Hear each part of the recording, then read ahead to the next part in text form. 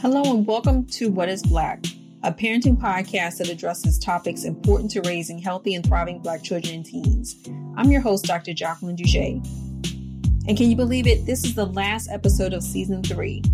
I'm so grateful to all of you for joining me this season.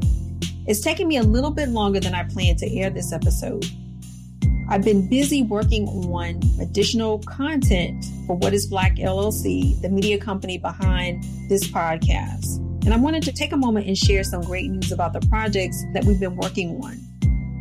We're developing Reading in Black, a documentary series celebrating Black children's literature that is hoping to air later this year, 2021. And we've also developed a course to help parents talk to young children about race. When I started this season, I was motivated by the word possibilities. I was trying to find the silver lining out of the past year and discover what was possible for me and the company to better help Black families and children. And creating more content that centers and uplifts Black children and families was central to my possibility and the possibility of What is Black. And I'm so excited that we're expanding. But getting back to today's episode and this season of What is Black. The theme of this season has been about reimagining a world that better serves Black children and families. And this season, I've been honored to speak with amazing people, journalists, authors, historians, public health experts, researchers, and parents. And for this episode, I'm sharing insights shared with my guests on their thoughts about reimagining a world to better serve Black children and families. So in this episode, you'll hear excerpts from many of the episodes of this past season. From episode 1, Black Children, Youth and Education in the Era of COVID-19, you'll hear from Aaliyah Swaby and then Dr. Valerie Adams-Bass. From episode 3, The Black Butterfly, The Harmful Politics of Race and Space, you'll hear from Dr. Lawrence T. Brown. Episode 4, The Black Friend, you'll hear from Frederick Joseph. And episode 5, Centering Black Girls' Voices and Experiences, Addressing Over-Policing and Over-Disciplining of Black Girls, you'll hear from Dr. Sharita Butler Barnes. Episode 7, America on Fire, The Untold History of Police Violence and Black Rebellion Since the 1960s, you'll hear reflections from Dr. Elizabeth Hinton. And from episode 8, Last Gate of the Emperor, you'll hear from authors Prince Joel Makanan and Kwame Mbalia.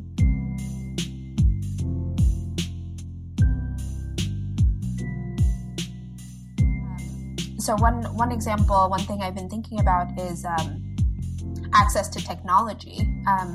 A state report came out the other day that quantified what a lot of people in under-resourced schools already knew, that even in districts that have had adequate technology before the pandemic, that technology was not being distributed equitably across their schools. So some schools maybe had extra money to buy technology and others just didn't. And so their kids didn't have, the computers and the iPads or whatever they needed. Maybe a kid across the street, in the district would have, multiple devices per kid. I spoke with a member of the State Board of Education for the story whose 5th grade children don't have access to internet because they live in rural Texas on the border, and they're using paper packets right now with material from last year, and they probably will have to redo a grade. So I think I really hope that, now that the state has kind of rushed and put, $900 million in to get hotspots and devices and computers for schools. They still haven't fully achieved equity. There's still kids who don't have the things that they need to learn, but hopefully it's lit a fire under, education officials to actually understand what true equity requires and then, commit to addressing it no matter what. And to understand the realities their students are living in and then address them and plan for the future, which requires an ongoing financial investment and an ongoing commitment to, actually ask families what they need in order to be successful.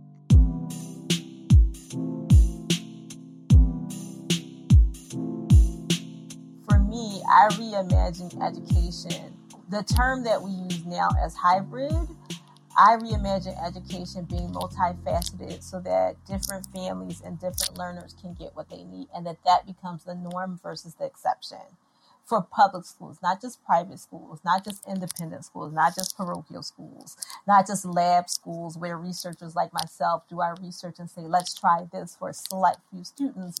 But this hybrid model, these different methodologies that we're using to educate children and to connect with families become the norm. That's what I reimagine.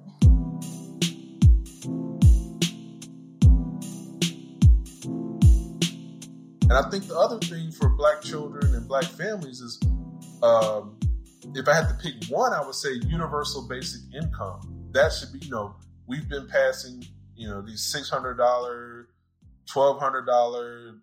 The Congress is thinking about $2,000. The president-elect, Joseph Biden, is talking about bringing the $2,000 back. All of that is tremendously insufficient for the time that we're in. We need guaranteed basic income. I'm talking about, let's do $2,000 a month, not just $2,000 and that's it.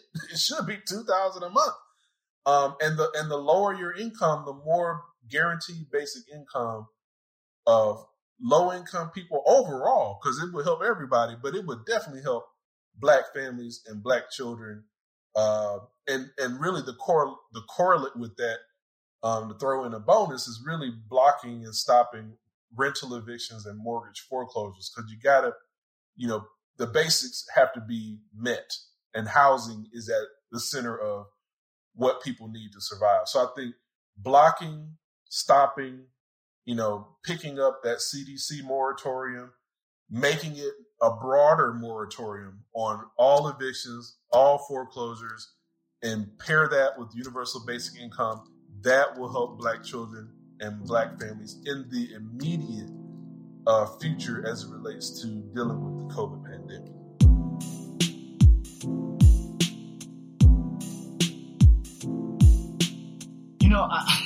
I think that it starts with a lot of self-love personally. And I don't mean that in this idea that we don't love ourselves already. I mean that there needs to be individual healing done, in the Black community, because we're constantly fighting oppression, right? There's so much happening, especially now. We're at the intersection of both the movement for Black lives and the COVID-19 pandemic and the economic, windfall from the pandemic.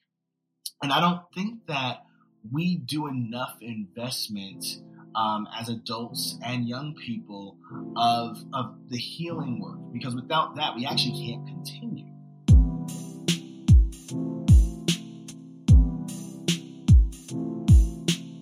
We know that if a school system, for example, if not necessarily a school system, but what I mean is a school setting, that classroom setting, if it's not promoting or it doesn't have a healthy school climate, meaning not only for academics, but if it's not also racially healthy in that context, that damages Black girls' learning and their well-being. And in some of my work, I found that if teachers are very supportive, they're affirming in Black girls' identity within that space, if Black girls feel like they have a sense of belonging. And what's interesting about this is that this cuts across the different sort of context that Black girls are in, meaning this can be in a racially, ethnically diverse setting, predominantly Black setting, predominantly white setting. If Black girls feel as if they belong, if they are valued, if their voice is heard, this increases their how they view themselves. They have more racial pride. They have higher rates of academic curiosity, and they also feel like they belong. And so it's something that's very important for us to do to ensure that the environments, particularly school systems that serve our Black girls, are really making sure that we are affirming their identities and not sort of comparing them to this white femininity lens. Because what often happens is that when we bring up the issues of Black girls, they're often compared to Black boys or they're compared to white girls. And so they sort of fall within this idea of being invisible. And so it's important that we center Black girls' voices in these spaces that just sort of allows for them to be, healthy learners, right? So they can make a contribution to society, so they can be more civically engaged, and most importantly, so they can love themselves. And I think affirmation is an important part of that.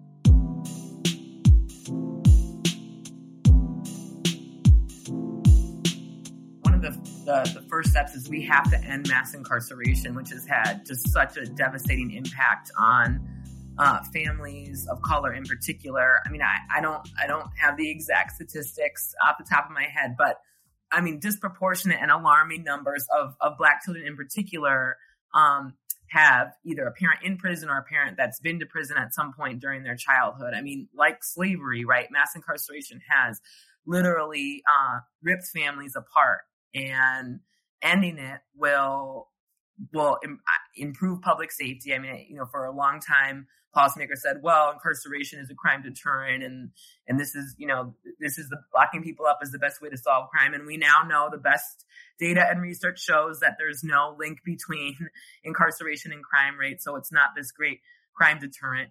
Again, a better crime deterrent are the things that Crips and Bloods were talking about in their proposal in 92: jobs, healthcare, housing, educational opportunities, college scholarships. That's what deters crime. Access to, mobility, being mobile deters crime. So I think ending mass incarceration would really go a long way. And with that, maybe turning back to the proposal that the Crips and Bloods laid out, turning back to the Kerner Commission, investing in families, investing in things like early childhood education, which we know leads to lower arrest rates among youth who have been through programs like Head Start in the future, investing in job training programs and job creation programs for young people who are vulnerable to gun violence, investing in kids rather than investing in institutions to lock kids up is a way to, is how we should be, is how in a democracy in particular, we should be thinking about what a reimagined and vibrant community would look like.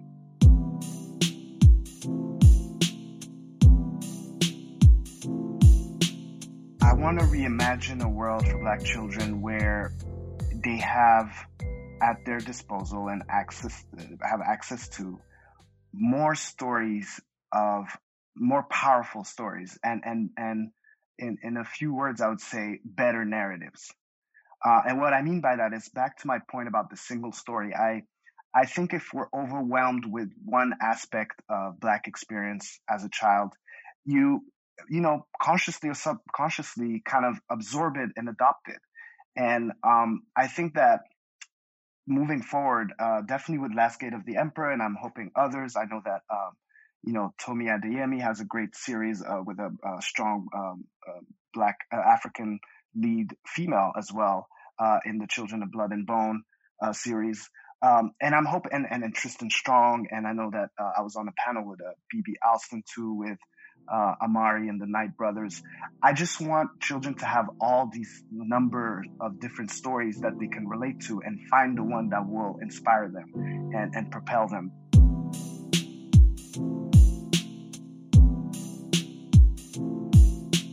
We have to start really with our education system and what we are teaching and what we are learning, because there are whole swaths of history that have just been blatantly ignored. And I say this often, and it's because it's the most recent pop culture example that's fresh in everyone's mind. But two major pieces of Black American history were learned in 2020 through HBO.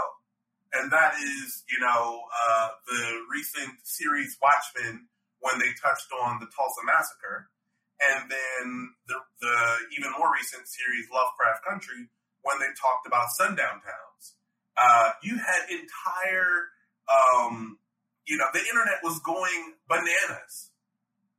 What's a sundown town? As people realized that they had been living in communities that excluded people of color, specifically Black Americans, from living from within their walls after sunset, right? or the Tulsa massacre, where an entire community was razed.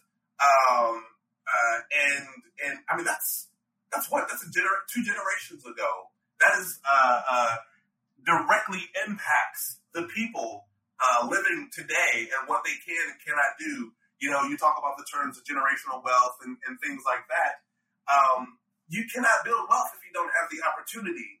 And so I just think, you know, it all stems from our education system. And so as we take granular steps and try to, you know, bring change within the system and outside of the system, that's where it all has to start. We have to first learn what has happened before we can begin to change it.